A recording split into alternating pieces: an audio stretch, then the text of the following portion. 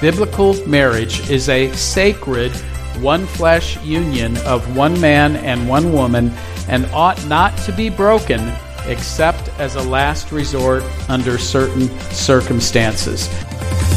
You're listening to Wonder Lake Bible Church, building mature followers of Jesus Christ.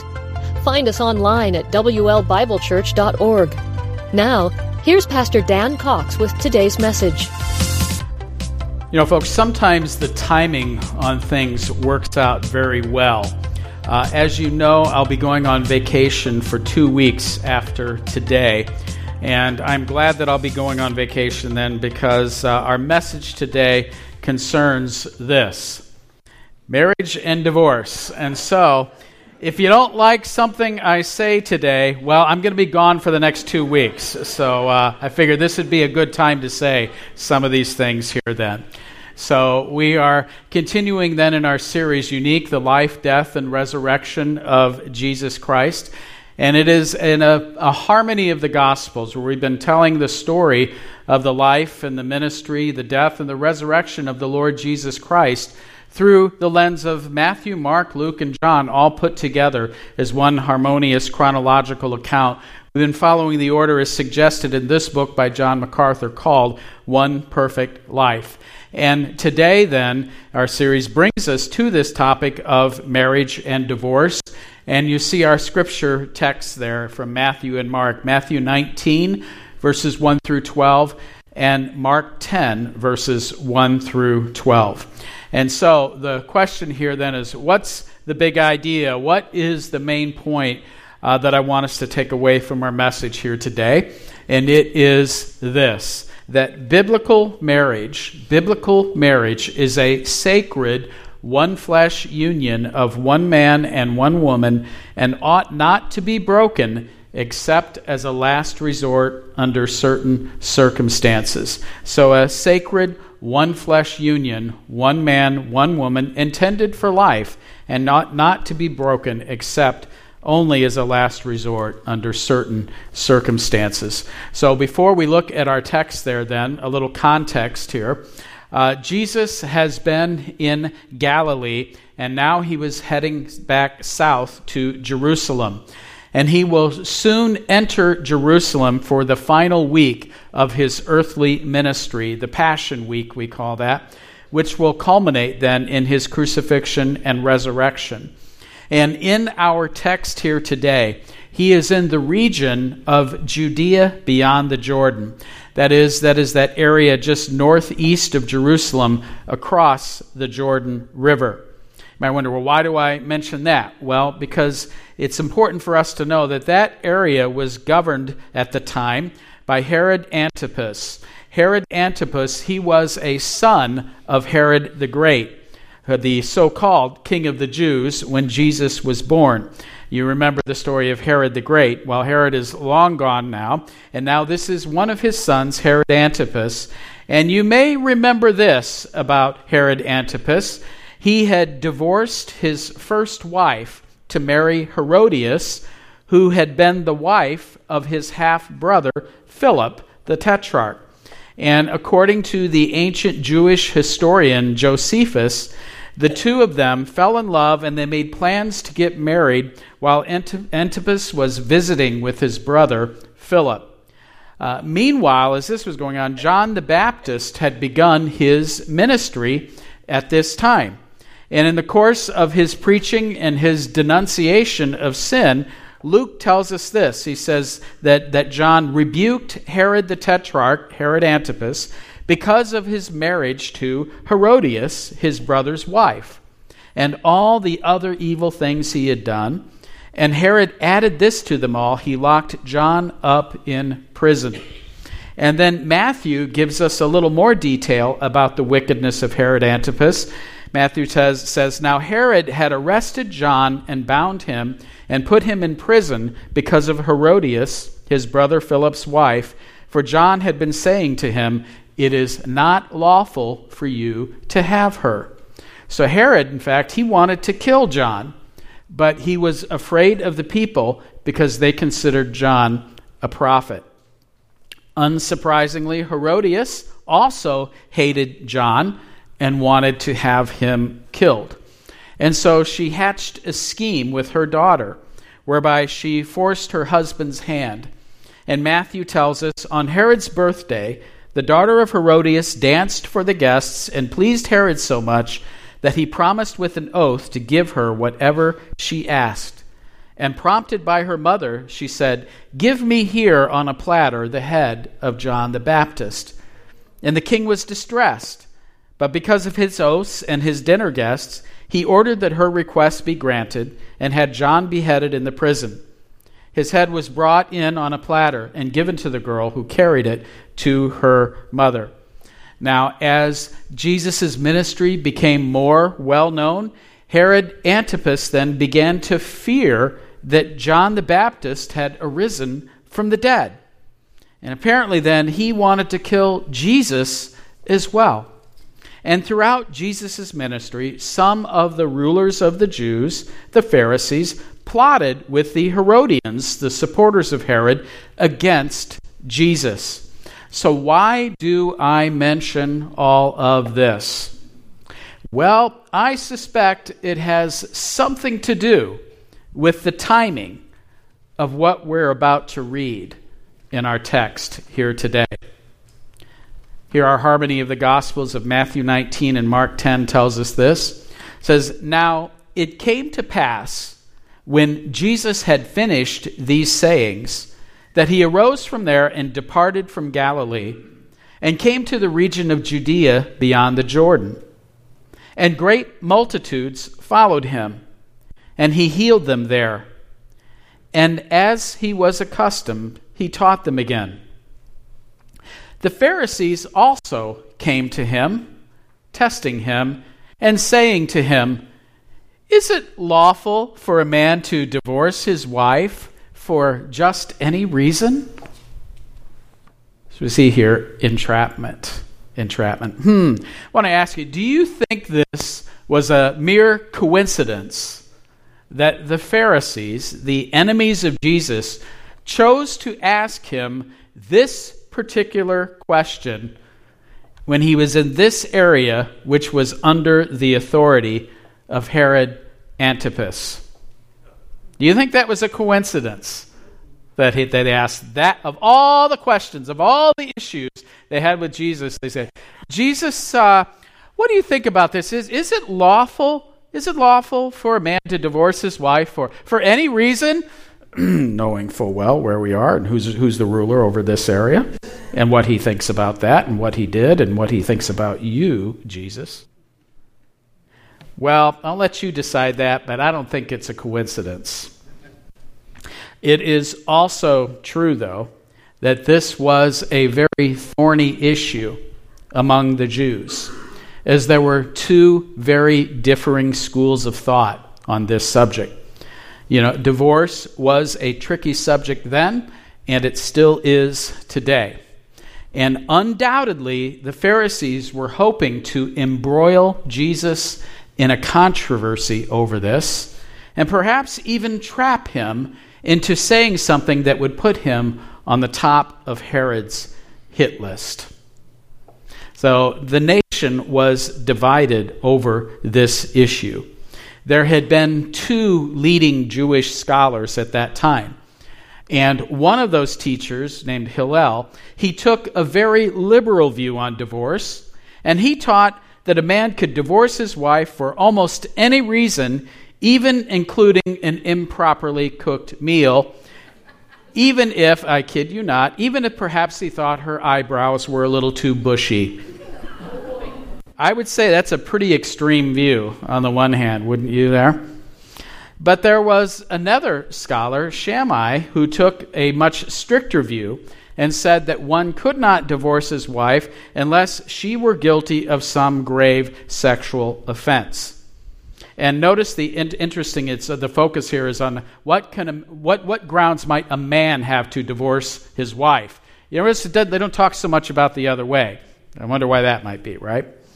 So anyway, this issue, though, about this came down to how they interpreted a particular verse in the book of Deuteronomy. And that was Deuteronomy chapter 24, verse 1. This is in the law of Moses here. We're told this: when a man takes a wife and marries her, if then she finds no favor in his eyes, because he has found some indecency in her, and he writes her a certificate and puts it in her hand, he sends her out of his house, and she departs then out of his house. So there's that key word there. What is this? If he finds some indecency in her. What does this indecency in her refer to? Well, the followers of Hillel, this very liberal perspective, they took it to mean just about anything that the husband found displeasing. Meanwhile, then, the followers of Shammai took it to mean that it referred to some grave sin, a sexual sin. So, what say you, Jesus? The Pharisees asked. What do you think about this? Knowing full well where he is, who's ruling there, knowing the division that there is among the people over all this, what are they looking to do? They want to get him entrapped in some way in this. Was Jesus ever trapped? No. They tried. They didn't. So he says, and he answered and said to them, what did Moses command you? And they said, Moses permitted a man to write a certificate of divorce and to dismiss her. And he answered and said to them, have you read the scriptures, right? Have you not read that he who made them at the beginning made them male and female, and said, for this reason a man shall leave his father and mother and be joined to his wife, and the two shall become one flesh. So then they are no longer two, but one flesh. Therefore, what God has joined together, let not man separate.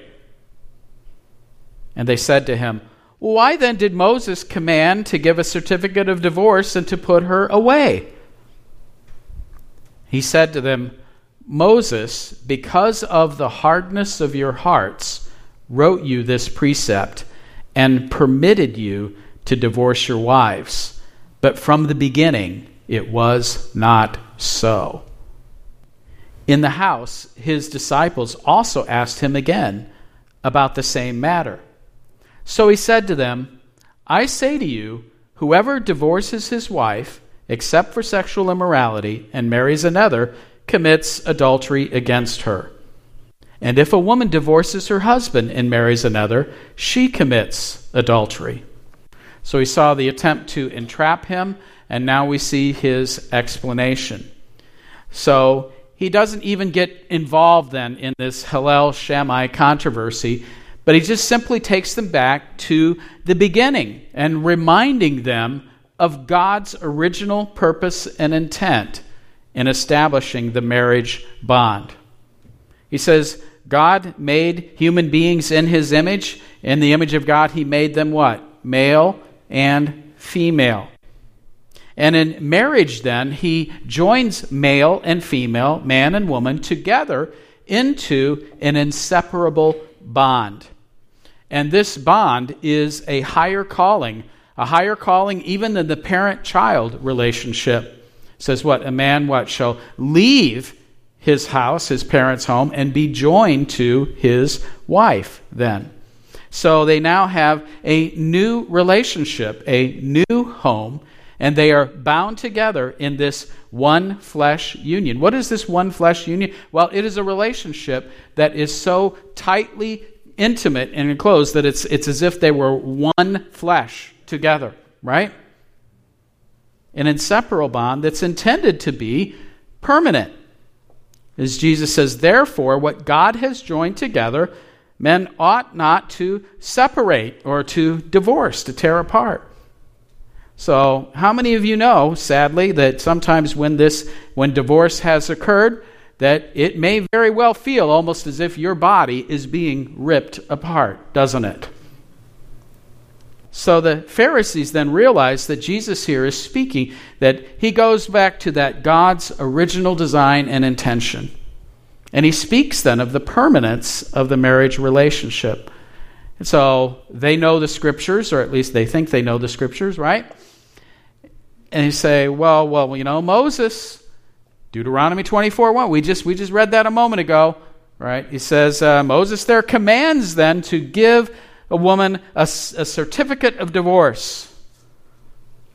So why did Moses say that? If it's intended to be a permanent bond, why then did Moses give a provision for divorce? And the Lord's answer was that Moses granted that because what? People's hearts were hard. In other words, what? God has intended marriage to be a sacred union of one man, one woman, one flesh union for life. That's God's intention and design for it. But because of the hardness of people's hearts, this provision was made. What does that mean, the hardness of hearts? It means what? That people's hearts are hard toward God and God's truth and God's intention, God's design. We become hard-hearted and we what? In other words, what? We are all sinful people, aren't we? We lose touch. We've lost touch with God's design, God's purpose, God's intent. And in our sin, we sin against one another, sometimes grievously, don't we? And because of that, then, there was a provision made. But I think it's important to understand that in this provision that was made, when he says Moses commanded that a certificate, see, God knew that people were going to divorce. People were going to break God's intention and design. God knew that it would happen because of our hard hearts. But if they were going to do that, the intent of that law then was to provide a certificate of divorce. It meant that the woman was receiving some measure of protection in that society. It was saying that she has been lawfully put away. She then can be joined to another. Because a woman didn't have a lot of options in those days. And so it was designed for her protection. That if you're going to do this is not God's intention, but if you're going to do it, this is intended to protect the womaness. But this was not God's design or intention from the beginning for marriage and what marriage should be. See, God intended husbands and wives to live together permanently. So divorce was wrong for that reason. But yet then he says, the disciples come and ask him about this, and Jesus says, I say to you, whoever divorces his wife except for sexual immorality and marries another commits adultery against her. And if a woman divorces her husband and marries another, she commits adultery. So here, this is sometimes called the exception clause here, where it says, Jesus says that the marriage is designed to be a permanent, inseparable bond. But if there is a case of sexual immorality, marital unfaithfulness, it's called, to translate some, that word there is actually porneia. You know a word that sounds a lot like that, right? Porneia, it means it's something sexually indecent in some way. That there was something indecent, except for that reason then. Now, Bible scholars then differ over the meaning of this exception clause as it's found here. What is this marital unfaithfulness, sexual immorality? Well, it is porneia. Now, some people feel that Jesus is using this word porneia as a synonym for adultery, but there was another word for adultery called moikia. But some would say, well, this is a synonym for that, and so it's adultery then by either partner in a marriage is a grounds for that marriage to end in divorce. Others would say, well, porneia is a sexual offense that could only occur during the betrothal period when a Jewish man and woman were considered married but had not yet consummated their coming marriage with sexual intercourse. And that was what was happening in the story there with Joseph and Mary. Remember, they were betrothed. They were considered legally married, but they had not yet consummated that marriage when Mary was found to be pregnant. So I would say, what did Joseph do? He was looking to divorce her, to quietly put her away. Some would say it's referring to that. Still others believe then that this might apply to some illegitimate marriage because of some discovered kinship, that is, being too close, being a near relative. And in a sense, it's incest. And that would be the only justifiable grounds for divorce. Some say that meaning of porneia is found in the book of Acts, chapter 15.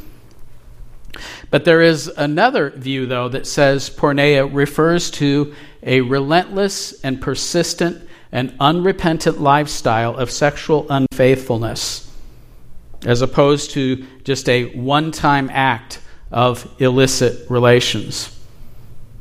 And such a continued practice then in that would be the basis for divorce, since unfaithful and unrelenting conduct breaks the marriage bond then.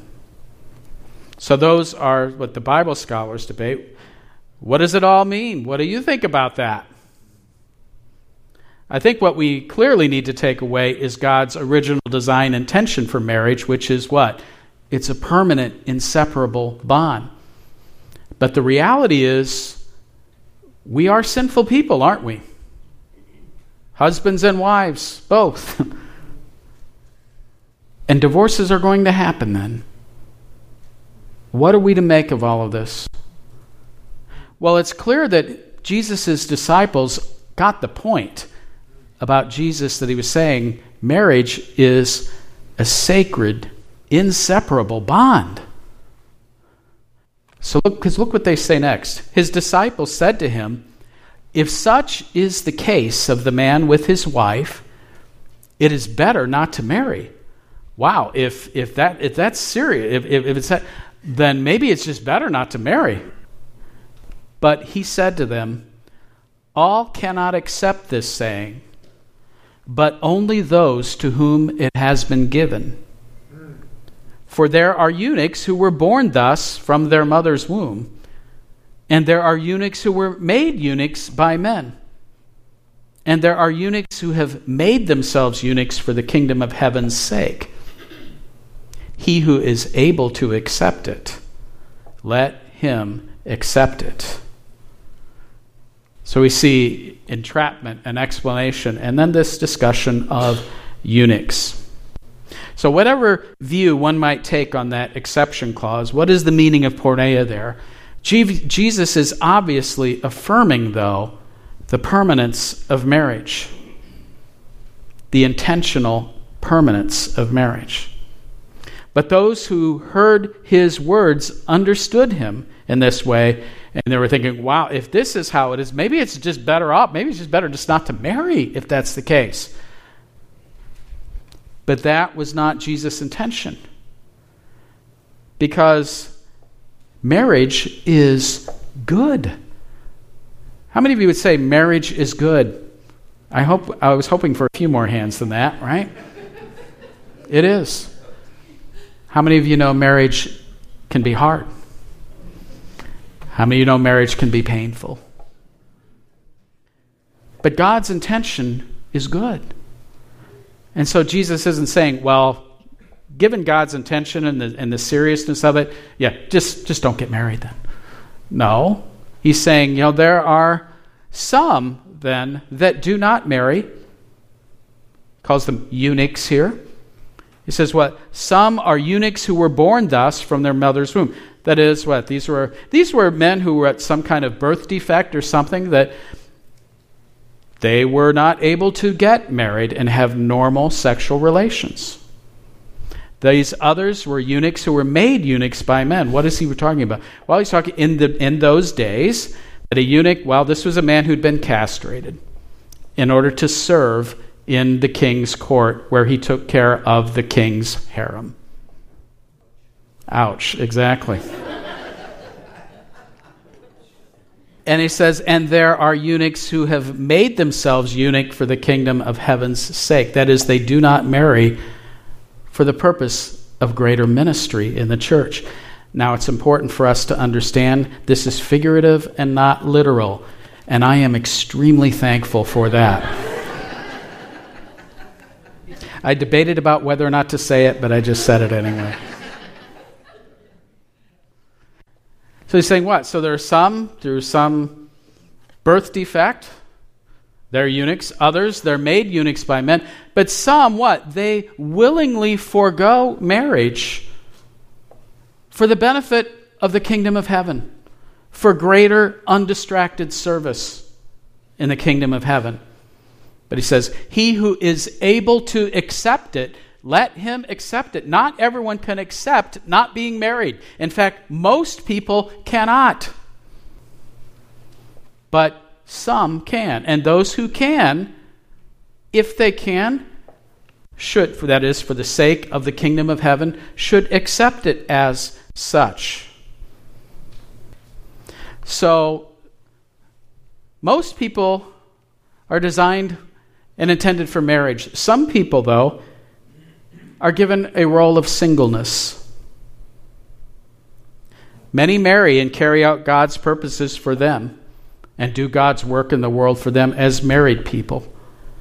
But some people God has given the gift of singleness. And those who can accept that should accept that. By the way, here, as I was looking at this word for singleness here, I decided to look up some synonyms for singleness. And I have to tell you, I am not sure who came up with this list. But it's there when you do like an online search, synonyms for singleness. This is what I found. Like I said, I don't know who came up with the list, but I found it somewhat amusing. See what you think. Detachment, okay. Emptiness, isolation, loneliness, reclusiveness, separateness, waste, wasteland, wilderness, and the very last one, peace and quiet. Yes! There it is. Mm-hmm. I don't know who came up with that list, but it's really something, isn't it? And I'm getting more and more depressed. And then finally, peace and quiet. Oh, yes. Thank you. How many of you can relate peace and quiet? Yeah. Uh-huh. Right. Which brings us to the divorce debate. Are there biblical grounds for divorce? And if so, what are they? Well, I do believe that the Bible gives two grounds for divorce, as we see there in the text. One is porneia, sexual immorality, whatever that may mean. I tend to see that as referring to a blatant and willful, intentional life of immorality, unfaithfulness. Or the second, Paul mentions in 1 Corinthians 7:15, which is the abandonment of a believer by an unbeliever. So, sexual immorality and abandonment by an unbeliever. But I think it's important to say, though, but even in these two instances, though, divorce is not required. Rather what? Confession, forgiveness, reconciliation, restoration should always be sought first. Divorce then should only be viewed as a last resort after all else has been tried to fix it. You might say, well, okay, but what about, are you saying that's all? Are those the only valid reasons to divorce? Are the only grounds that the Bible gives? Aren't there other grounds maybe? Well, I would say, well, perhaps, but we must be very careful not to presume upon the Word of God. That is, to go beyond what the Word of God says. But what about, aren't there horrible things that happen in a marriage? Yes.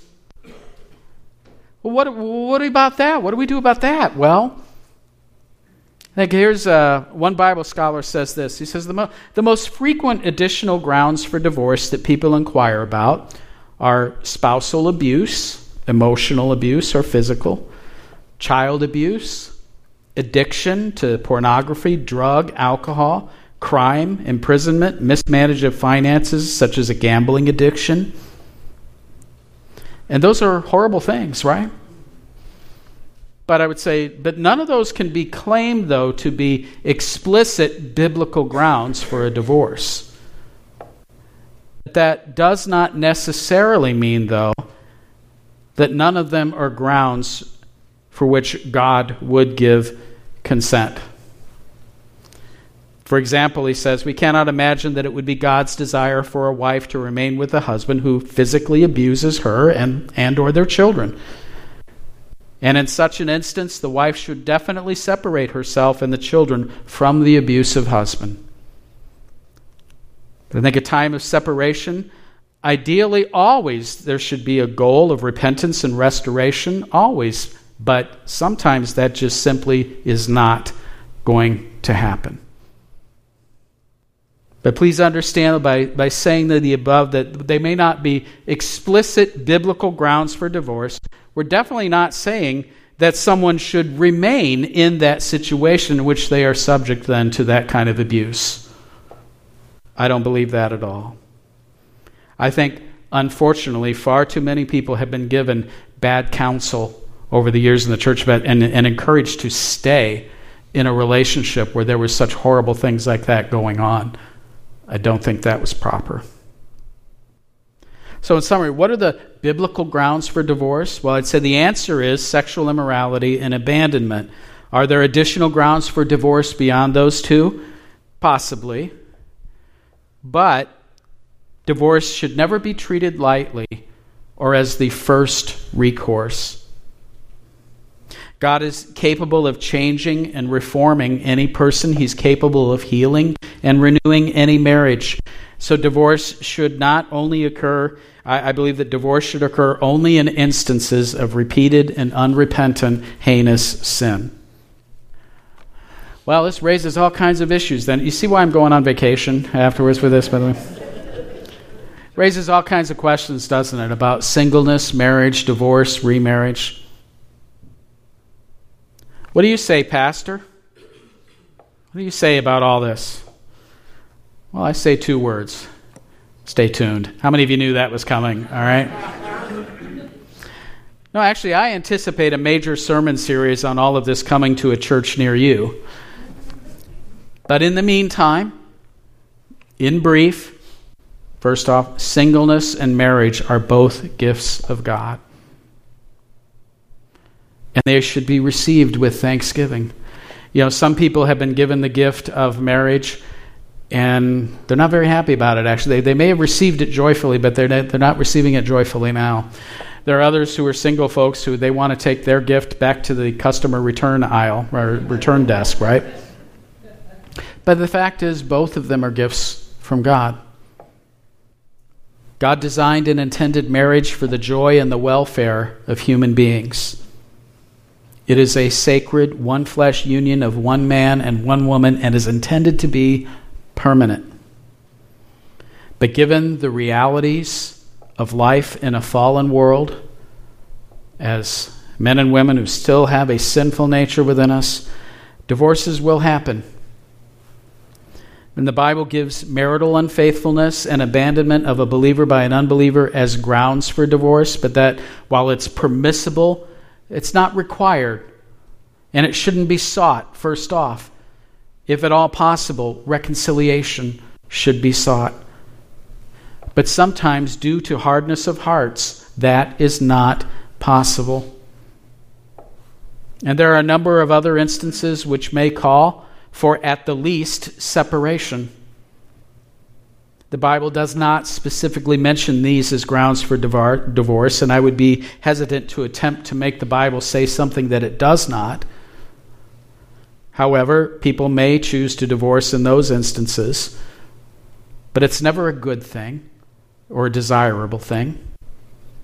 Divorce always involves sin, but divorce is not the unpardonable sin. and God's grace is infinitely greater than our sin, and He is able to cleanse, renew, and restore us, whatever our past may be. Amen? I also know that we have some hurting couples in our church. And I believe that the church needs to be a place of help, of healing, of encouragement. And I intend for our church to be such a place. And my heart goes out to all of you who I know are hurting. So to that I say, stay tuned. So what? What do we do in the meantime? Well, a reminder, biblical marriage is a sacred one-flesh union of one man and one woman, and ought not to be broken except as a last resort under certain circumstances. Applying the text, if you are single and desire to marry, seek God first and prepare. If you're single and you desire to marry, seek God first and prepare.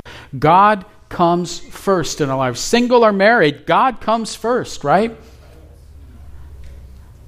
For some, I know what this is. I'm very familiar with this pressure. There can be this pressure, especially within the church, and I know it comes from a good place, and it is meant with the best of intentions. But there is this great pressure sometimes to get married. You got to get married. You got to get married. And I think marriage is for most people, but it isn't for everyone, is it? But if you're single and you do desire to marry, first and foremost, what? Seek God first. What's more important than anything else is your relationship with God. I think that there are any number of misconceptions people can have about marriage. It's one of the things I do when meeting with couples who want to get married. We go through a course of pre-marriage counseling, and one of the things we talk about, we deal with some of the myths of marriage. The question is asked, have you dealt with the myths of marriage honestly? One of those myths of marriage is that somehow, marriage is going to make me happy. How many of you know, and I'm not going to ask you to raise your hands on this one, how many of you know marriage does not automatically make you happy? Maybe it does for a little while. We call it what? The honeymoon period? There's a reason why we have that term, right? But then reality sinks in. Our joy, our happiness in life, our ultimate meaning comes not from marriage. Although marriage can be a wonderful thing. It comes from what?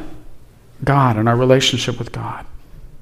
So seek God first. He is the ground of our happiness. He is the ground of our joy. So if you want to marry, that's good, but seek God first as your ground of happiness. Seek His counsel in this. And then if you feel free to pursue, okay, but first prepare. Prepare for marriage. What does that look like? Well, it might look a little different for each individual, but I've always loved this quote, or this verse in Proverbs. It's Proverbs 24, verse 27. Remember, this is written in an agricultural society, an agrarian society. And it has one meaning on a literal level, but I think it has a much deeper meaning on a figurative level. But we're told this: prepare your work outside. Get everything ready for yourself in the field. And after that, build your house. Okay, so what? So in other words, there's certain affairs you need to put in order if you're going to build your. First, get your vocational life in order, get everything ready for you, and then you build your house. Well, I don't think it's just talking about a literal house there. I think it's talking about what? A home, a marriage, and a family. In other words, what? There are certain things that need to be put in order in our lives before we get married. Now, do not for a minute think that means, well, we got to get everything perfect and then you're ready for marriage, because you're never going to, right? But nevertheless, it means what? Don't go into marriage unprepared. Get things in order in your life. And that may look different for each person. But get those things in order in your life, then marry. So if you're single, you desire, seek God first. He is the ground of your joy, your happiness. Seek His counsel, and then prepare. Are there things in your life that maybe God is saying to you, you need to put that in order? There's much more that could be said about that, but stay tuned. Coming to a church near you later. If you are married and you are unhappy, seek God first and repair. Seek God first. Find your completion, if you will, your joy in God and in your relationship with God. And if at all possible, then seek to repair that relationship. Don't just divorce. Seek to repair if at all possible. If you are married and are happy, seek God first. By the way, are you seeing a pattern here in that? Seek God first and mentor. Be a mentor to others, to single people who are contemplating marriage, to married couples who are struggling. We all need good mentors in our lives, don't we? Single, married and unhappy, married and happy, whatever your situation, seek God first. Prepare, repair, mentor. Mentor others. Let's pray. Father, thank you for the gifts that you have given us, many gifts, including the gifts of singleness and of marriage. And I pray, Father, that we would see those things as the gifts that they are to us. I know, Lord, that there are many who are hurting here in our church family. Some are single and want to be in a relationship, want to be married. Others are married and they're really struggling. They're hurting, Lord. So God, I pray for those hurting folks in our midst here, that I know whatever our circumstance, what we all must do is to seek you first. You are the ground of our being, Lord. You are our creator. We have been made to know you and to be in relationship with you. And it is in that right relationship with you, Lord, that we find our ultimate connection and purpose and meaning, our happiness and our joy is in you and in knowing you, the ground of our being. But Lord, whatever our marital circumstance might be, I pray that we would find that happiness and joy in you. That if we are single and desire to marry, that we would prepare that work outside, make it ready for ourselves in the field, and then afterwards build our house. That we would put in order those things in our lives that you are putting your finger on our lives to handle. To have realistic expectations, to have done the hard work of preparing our hearts for that commitment, that covenant. And Lord, for those couples that are struggling, I pray, Lord, that they would see divorce is not a first option, it's a last option. And I know for many that's exactly how they think. They do see it as a last option. Maybe they feel like they're drowning right now. They don't know what to do. So, Father, I pray for your encouragement for them today. And I pray that you would show us as a church how we can help, how we can come along to mentor, to guide, to pray, to encourage, Lord. And Lord, I thank you for these healthy, strong marriages that we have in our church family here too. May they be wonderful examples for us, but Lord, would you put upon their hearts and minds how they can be mentors to others? Would you bring a single person or a hurting couple into their lives that they might speak into their lives wisdom, your word, and your truth? Thank you, Father, for these gifts. May we steward them well. May we seek you first always. And we pray these things in Jesus' name. Amen. Thanks for listening to today's message. For more information about Wonder Lake Bible Church, visit WLBibleChurch.org.